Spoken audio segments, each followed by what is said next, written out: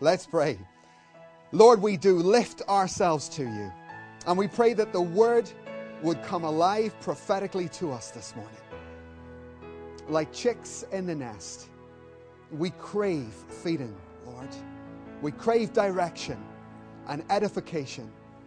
And we ask for your leading, your prophetic leading through the scriptures to come to us.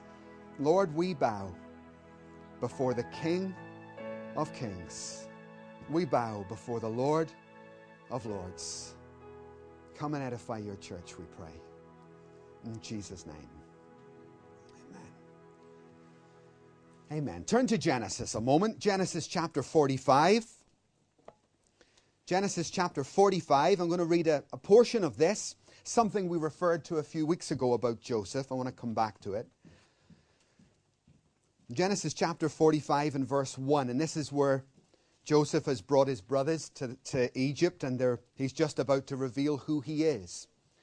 Genesis 45 verse 1. Then Joseph could no longer control himself before all his attendants, and he cried out, "Make everyone leave my presence." So there was no one with Joseph when he made himself known to his brothers. And he wept so loudly that the Egyptians heard him, and Pharaoh's household heard about it. Joseph said to his brothers, "I am Joseph. Is my father still living?" But his brothers were not able to answer him, because they were terrified at his presence. Then Joseph said to his brothers, "Come close to me." When they had done so, he said to him, "I am your brother Joseph, the one you sold into Egypt. And now do not be distressed, and do not be angry with yourselves for selling me here, because it was to save lives that God sent me ahead of you. For 2 years now there has been a famine in the land, and for the next 5 years there will not be plowing and reaping. But God sent me ahead of you to preserve for you a remnant on earth, and to save your lives by a great deliverance. So then, it was not you who sent me here, but God." I want to talk this morning about family reunions. Getting together, getting back together with our families. Now, family reunions happen for all manner of reasons. They happen because of maybe Easter. They happen at Christmas time. They happen at marriages. They happen at holidays. They happen at graduations. Amen? All manner of reasons you get together with your family. Now, whilst that is a very exciting, very good occasion for many, for some people, a family reunion fills them with fear, fills them with trepidation, fills them with, expectations that they just don't know quite what to do with. You see, we've all got a history, right? And Joseph here's got a history, and Joseph, his family, have got quite a tragic history. A few weeks ago, if you remember, I showed you a picture of the only family reunion our family ever had. This was because my dad was nearing the end of his life, and we all got together. And there's 9 children. There was about 40 grandchildren. So there was about 50 people together here. And this was a great 2 days. We all stayed in the same hotel. And when the 2 days were over, I rang my parents' room, my mum and dad, and I said, "I just want to come up and talk to you, just want to say something." And I went up to their room, and I said to my parents, "Do you know what?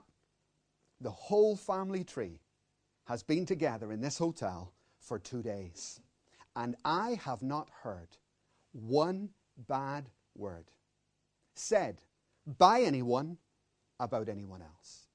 There has been nothing but joy and laughter and just, a great coming together of the family." And I can tell you, they went, "Praise God." Now, we knew my dad was going to die soon, and everybody, of course, was on their best behavior, right?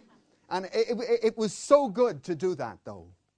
Unfortunately, when many families get together, that's not the case. Pastor Elia gave me a picture of when he was 7 years old and when he was together with his family. This is it. Now, as you can see, his hairstyle has changed. But it's still, this is his dear mother, his dear brother. I'm only joking. But imagine meeting a lovely girl like this, and she says, Come home and meet the family. And you go in and you meet a family like that. Heavens above. Family reunions are not good for everyone. And believe me, for Joseph, his heart must have been pounding to know that his brother... Is that frightening you? Is that better? Is that worse? Is it? Okay, I'll tell you, I'll leave it on there.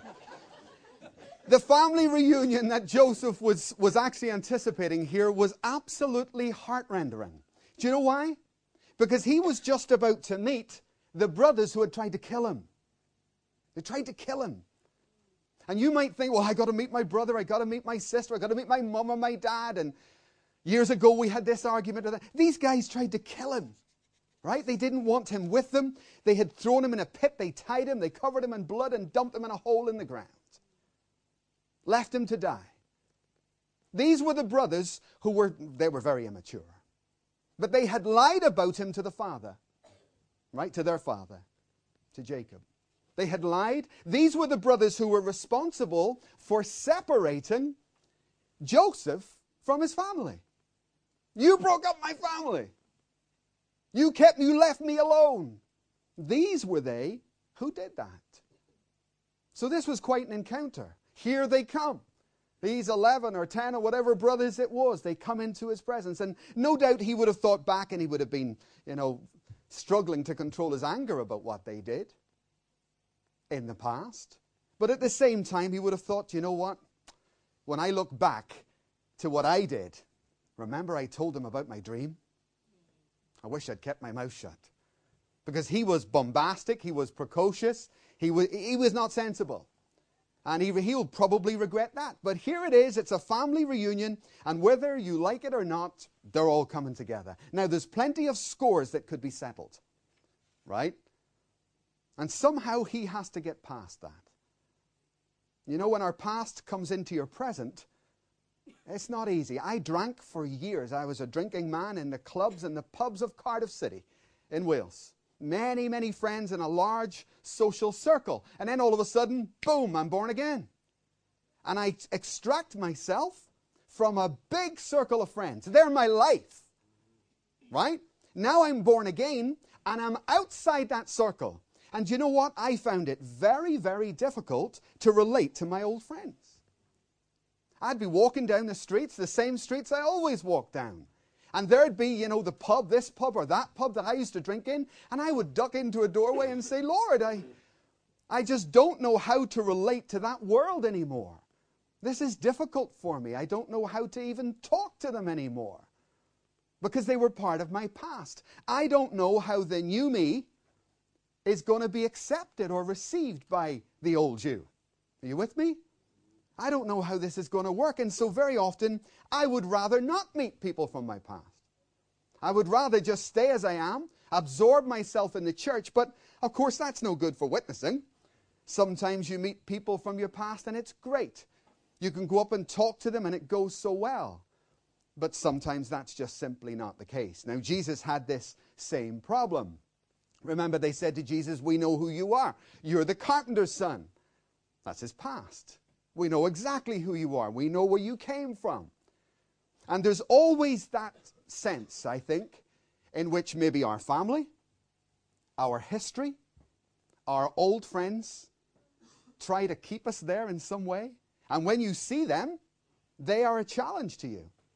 They're a challenge to you about the changes that you say have taken place in your life. So when you walk up to someone you haven't seen for 15 or 20 years, and maybe in that time you've been saved, they present you with the old you. They knew you when you were lost. And you're making claims, oh, now I'm born again and now I'm this. And it's a challenge to that reality. And that's something I think we often want to avoid. One of the most interesting pastoral encounters I ever had was I was rang by parents who said they had severe problems with their 2 sons. And I went there, I talked to them. It was actually Christmas time. And I sat down and said, what's wrong? And the mum told me the whole story. We've got 2 sons. They grew up together in the house.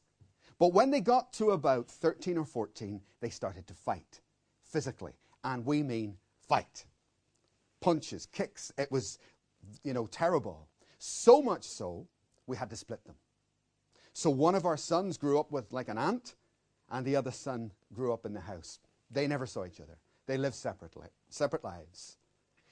The boys left, they grew up, they got jobs, they moved away from home, and one day one of the brothers rang the other brother and said, "This is stupid. We were kids, we were fighting back then. What were we doing? Do you want to meet up?" And they did, they met, and they began to see one another regularly. And one day, just for a joke, they rang their parents and said, "Hey, guess what? We're coming home for Christmas together." And the parents thought, "Oh, okay." And they were laughing, they were happy, they'd got over it. They turned up for Christmas together. And the four of them are sitting at the table, eating Christmas dinner, right? And this is what one of the boys said to me. "We were sitting there. We were over our past. We were happy eating our dinner. And on one side there's my mum. On the other side there's my dad, waiting for the fight. We didn't want to fight, but they ended up fighting." And I thought it was an interesting, way to see that situation. They entered into the room, leaving their past behind, but the parents were still right there in it. And it's almost like negative faith. The negative faith drew out that old version of those two boys, right? And we've got to be careful. I went back actually and spoke to the parents, not the boys. The problem was with the parents, and I had to go back to them and say, "Hey guys, you're the issue here, not your sons. They've got over it. Your expectations are all wrong." Life changes people. The experiences that we have changes us and changes those that you know in your past. Look at this list. I mean, you could go on forever. You know what changes people? Age. Just growing older will change you. Age has a way of humbling people, so they're not as proud as they used to be because your hair falls out and your teeth fall out or whatever. Age will humble you whether you like it or not. Experience changes people. Successes change people. The culture they live in can change them. They're not the person you knew. Failures, deaths change people. My dad's death didn't change me that much, to be honest. But when Jeanette's mum died, that really changed Jeanette. She was never the same again. She changed as a person. It was a life change. It was an experience that altered her. You see? So different things change different people, and you may not have seen them. Education can change people. Knowledge and illness can change people, drastically. If they can't cope with it, they can make them very, very bitter. Divorce changes people. Money can change people terribly. Whether they have it or they don't have it. People can be very different whether they have it or don't. Money changes people. Poverty can change people. Accidents can very, very, very much change people. So you see, for you, many of these things you've gone through them. Years have gone by. For the people that you're meeting, your family, it's the same for them.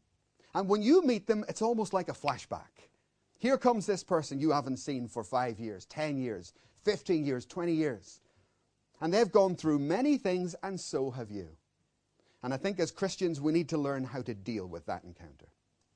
We need to learn how to deal evangelistically and sensibly in a mature way, just like Joseph did. These things are very emotional. They stir up all sorts of feelings. What does it say here? Joseph wept. Joseph took, in fact, this is the second time he wept. There was another time he took himself away, and he wept and wept as he thought about the past.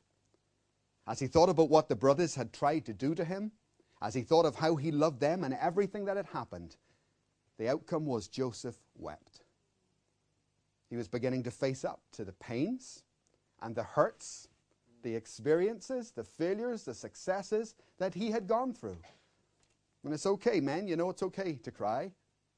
Here he is, a grown man. He's the ruler of Egypt, by the way. And he's crying as a grown man. So, men, it's okay to cry.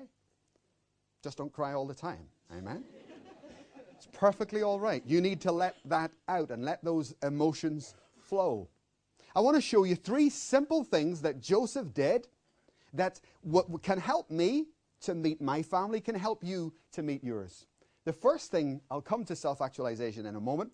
The first thing that Joseph said, look at it, it's in verse 4. Then Joseph said to his brothers, "Come close to me." Or in your version, it may say, come near. Now, can you imagine that? These are the guys who's tried to kill him. And he's saying, come near to me. And that's a big act, you know. That's a very, very, very strong act of compassion of Joseph's will. There's a lot of love involved in that. Imagine saying to these guys who tried to kill you, these guys who have separated you from your dad all these years, hey guys, come here. Come near to me. And what he's saying in that is, you don't have to be afraid of me. You know what you did. You tried to kill me. When people have hurt you in your past, do you know when they see you, they're a bit afraid of you, right? And he's relieving them of that fear. They're coming back into his life. They know who he is. They realize he's Joseph, and he understands that they're going to be terrified that they tried to kill him. He says, you know what, guys? Relax. Come near. Come here. And that's a great act of grace. In another place there, it says that Joseph could see that his brothers now were honest men. They had changed. Yes, they had been corrupt all those years ago, but experience changed them. Life had changed them. And Joseph, it says Joseph saw that his brothers now were honest men. And so he said to them, don't trouble yourselves, men. Come near to me. And I think we could do with remembering that. Whether it's your graduation, whether it's a funeral, whether it's a wedding, whether it's Christmas, or whatever family event comes up, where people come near you from your past, don't leave them dangling, but be willing to offer them the grace that these men certainly needed. And I'm sure you know folks who need exactly the same from you. I've told you before, when I worked in social services, they promoted me to get rid of me, sort of thing. I was actually in health services, and they promoted me out and up into social services, and that was great. And I ended up over one area of Cardiff City. And a few years went by, the health department I was in shut down. And so some of the people who wanted me out back then transferred to this department and ended up on the same, applying for jobs in my area. So do you understand that? Those who were against me 7, 8 years ago ended up, they were going to have to face me on an employment panel. And word got to me that there was 2 particular people that I knew well, who both had said there's no point in applying. And I rang one of the guys. I said, hi, Steve. I hear you're not going for the job, huh? And he says, what's the point in going for the job if you're... That's your area, man. I had a chat with that guy. I said, you know what, Steve? That was a long time ago. That was a long time ago. And I've changed, and I'm sure you have changed too. Why don't you go for the job? Apply for it. And he did. And he got it. And he did reasonably well. He could have done better, but he did very well, really. There was another woman, I could never get her to apply. She would not come out of her past. She wouldn't let it go, And it's a bit like Joseph here. We've got to be willing to reach in and bring people out. Say you were bullied at school. What do you do if you see that bully this Christmas, or you see that bully in the street? How do you treat that person? We've got to let them go also from their... This is a two-way deal. We've got to let them go from their past. Some of you will know a guy called Steve Nolan. He has a radio phone-in program. And there was a show on a few weeks back, and it was people who had been bullied were asked to phone in, and loads of people ringing in saying, I was bullied. But this one man came on, and he was crying. He couldn't get out what he wanted to say. He just cried and cried and cried, and they waited and waited. I thought he must have been really bullied. No, he was a bully. He rang and he said, you know what? Forgive me for ringing your program, because I don't have the right to. It's not for people like me. But I'm actually a bully.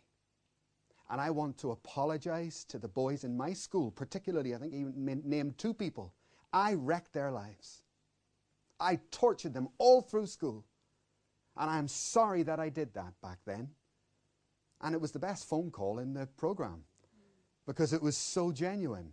He wanted to talk about it. You see, it works both ways. When you think of your past, people have done things to you. And you need to be very willing to let them go, because they suffer in that just like that bully was suffering. Emotions are all right, Right? To let those emotions out.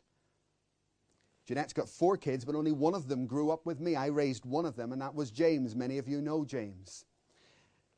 As a father, sometimes I think I was a very good father. Sometimes I think I was a terrible father. Anybody witness with that? It's a bit like that. Sometimes you think, well, did I do that right? Did I do this right? And I still scratch my head and think, well, James, I hope I raised you well. And I hope I was caring enough towards you. And I hope I instructed you right. And sometimes I sort of panic and think I didn't. We were away on a retreat together, father and son retreats. And it was a Christian thing. And the fathers were all on one side of the room and the sons were all on the other side of the room, you know. And it wasn't a fight. You just split us up, and they said, right, and they were talking to the dads, and they said to the fathers, if there's any father here who would like to say sorry to their son for anything they didn't do, or for not being a good enough father, get up and go over and talk to your son.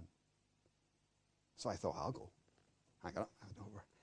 Do you know, James, as soon as I started to move, he was exploding to get to me first. And he was saying, you don't have to apologize for anything. I said, James, I hope I was. He said, no. And I tell you, both of us cried and cried and cried and cried. And it's almost like just, he was so willing to let me go. So willing to say, look, see the slate? Wipe it clean. Break the slate. Nothing between you and I. That's a good attitude. Amen? And that's what you see in Joseph right here. If Joseph is going to hold on to things from his past that others have done to him, then his own life is going to be messed up. It's a two-way thing. For Joseph to become the man he is to be, it involves him letting his brothers go. Are you with me? It's a two-way deal. He had to do that. So the first thing, he says, come near. And as you meet your family, please don't keep them at arm's length. Oh, you hurt me. And on the surface, everything's so nice. But inside, you know you're keeping them at arm's length. That's not good. That's not good. There's unforgiveness somewhere. There's something that has to come up, come out, and be dealt with. Joseph says, come near. The second thing, and it's a beautiful thing, he says, I am. Verse 3. Genesis 45, verse 3. Joseph said to his brothers, I am Joseph. And that is fantastic. Do you know what he's actually saying? I'm not bound. I'm not smeared in goat's blood and thrown into a pit in the ground. I'm actually Joseph. I'm the Joseph that I spoke of in my dream. Remember that, guys? I am Joseph. I have become the thing that you tried to kill. And I like the fact that he's not afraid to declare who he is. You see, things are not the same. As much as Joseph is not against his brothers, he's not out to get them, but at the same time, brothers, I want you to understand something. I'm not the same Joe you tried to kill. Things have changed. For a start, let me tell you this. I'm not afraid of you anymore. And Joseph is declaring to his brothers, back then I was a kid. Back then you were able to tie me up. You were able to put me down. Today I'm happen to be the ruler of Egypt. And I am not afraid of you anymore. Times have changed. The second thing he needs to say to his brothers, and he wants to say to them, is, I don't need your approval anymore. Remember how, as a younger brother, as the youngest brother, I wanted your yes, I wanted your approval, I wanted your smile. Well, times have changed. And I actually don't need your approval anymore. In fact, I wonder why I ever thought I did. Oh, times have changed, all right. And Joseph is saying, in saying I am Joseph, he's saying to them, oh, and by the way, you won't be dominating my life anymore. I know you did that, and you affected me for many years, but that will not be happening anymore. I am Joseph. I have become the person that you tried to snuff out. I've actually become that person. And he's got to the place in his life where he has a healthy self-confidence. He has a healthy self-love. And that is a very good place to be. You know what, girls? It's okay to look good. It's okay to fix yourself up before you come out. Amen. Try to do that if you can. Praise the Lord. But it's not okay if that becomes nigh on an obsession with you. It's not okay if you have to have such and such designer clothes, or you don't feel you're worth anything. It's not okay if your hair has to be this way or that way. It's not okay if everything's dependent on what you look like. That's not okay at all. That's a wrong perspective. And Joseph has got himself to a place where he says, I am. You can like it or lump it, but I am who I am. That's who I am. Jeanette sometimes says that to me, She shouts that at me. I like that. I like that. Because it's confidence, I'll say something, and every now and again she'll say, I am what I am. I am who I am. Like it or lump it. That's good, though. That's very good, because it shows self-confidence and not afraid to be that. What you don't want is to be a person of low self-esteem. That's a pain in the neck, right? Self-confidence is a very different thing. And Joseph is showing that he has self-confidence right here in that statement. Don't be too bamboozled by this triangle, but this is a very famous triangle. It's Abraham Maslow's hierarchy of human needs, and I've shown it to many of you before. Some of you will be familiar with it. He says to be a healthy human being. For you to be a healthy human being, there's a stage-by-stage process in that. The first thing we need is very practical things. Biological needs, physiological needs. We need food, we need shelter. If that's met, we can look for safety and cover in life. If those needs are met, we begin to work towards our emotions, our soul. You've got belonging and love needs. And if you meet those needs right, you're still going to find that you've got esteem needs that you need to meet correctly. But Maslow's whole point is this. If a person meets these needs correctly, they become what he calls self-actualized. And what he means by that is they become all that they were supposed to be. They've become the you that God had intended them to be originally. But you see, what I want you to understand, friends, is this. Joseph, for his self-esteem, he wasn't dependent on his brothers. Not anymore. And for the first time in his life, he was able to let that go. Joseph, for his family and his love and belonging, he was able to let his brothers go. He was able to say, do you know what, guys? I am. I am. You know the Joseph that you threw in the pit? I didn't even know who I was. I didn't know my own value. I didn't know my own worth. And so you were able to drag me, gag me, and throw me in that hole. But guess what, guys? I am now. I am. I've found out who I am. I've found out what I'm worth. Right?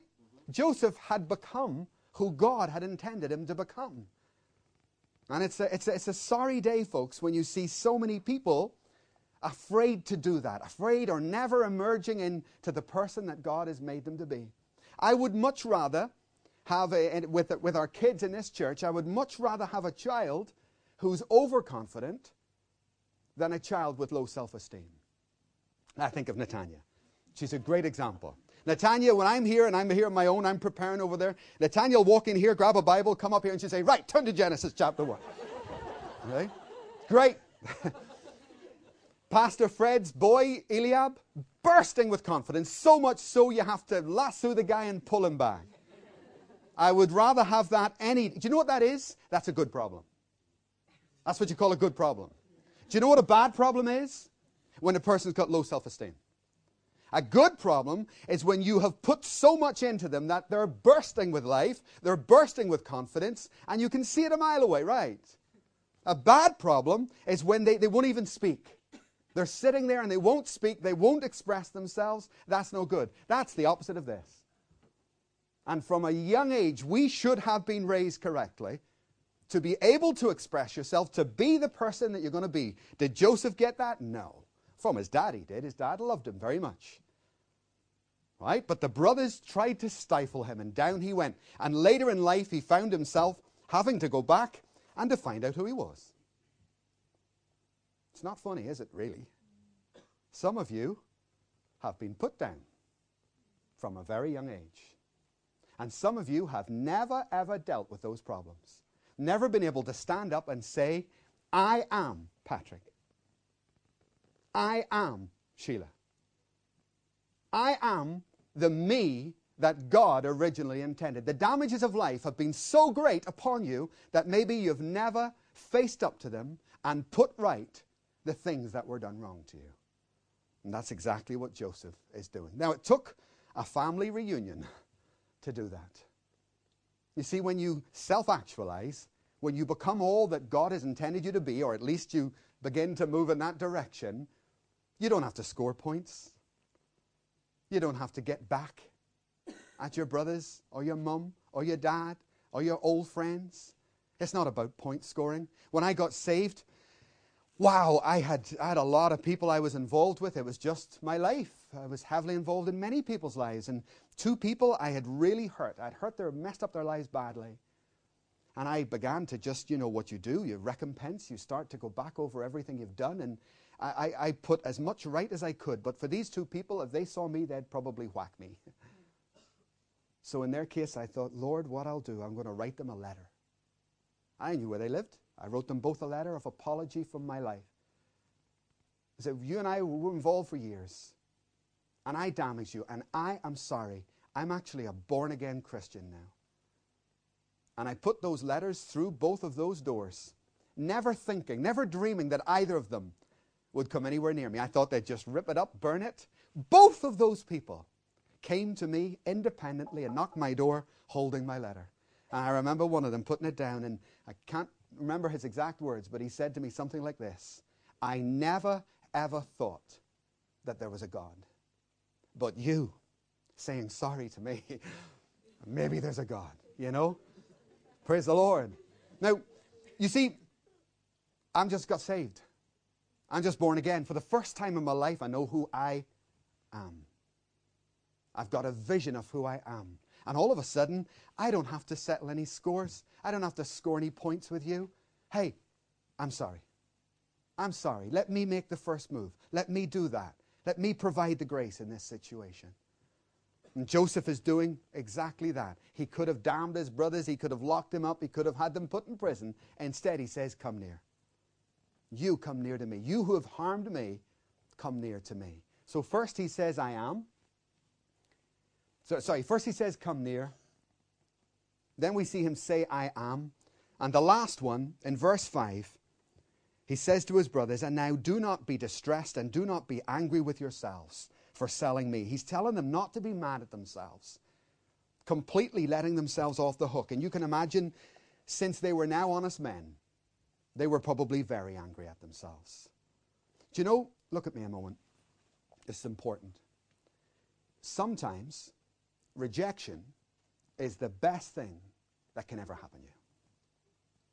But you don't realize it at the time. Sometimes the rejection of your family, for him it was his whole family, all his brothers, turning their back on him and walking away and leaving him in a pit. That's rejection, right? You're on your own. Sometimes rejection by your family, by your church, by your friends, by your work colleagues, by your fellow students, whatever, is the best thing that could ever happen to you. And do you know why? Because it catapults you into reality. It makes you dependent upon God. It lets you see what's important and what is not. It enables you, after maybe some time, as it was in Joseph's, it was some time, but the day probably comes when you look back and you think, rejection? Why did I ever think I needed you? Why did I ever think I needed this approval or that approval? And that's where Joseph had come to. Do you know, for me, I remember, and I'm sure many of you can witness with this, there was one time I wanted a job, a specific job. And I wanted that job so much. In fact, I applied for the job and I got the job. But there was a person there who didn't want me to get the job. He happened to be out of the country at the time of the interview. And so when he came back, he said I couldn't have it. So it was a sort of a legal situation I found myself in. Social services brought me in and said, you've legally got the job, but we've got a problem. Will you accept another one? I said, yes, I'll accept another one. And that one man had prevented me from going exactly where I so much wanted to go. I ended up going over here and getting saved. And you see what Joseph says? You meant it for harm. You blocked my life. You rejected me. And I ended up going to Egypt, and now you all end up getting saved. Food, great deliverance, he calls it, right? So you see, rejection for me was actually God's hand to turn me the way he wanted me to go. But you don't see that at the time. Very hard to see it.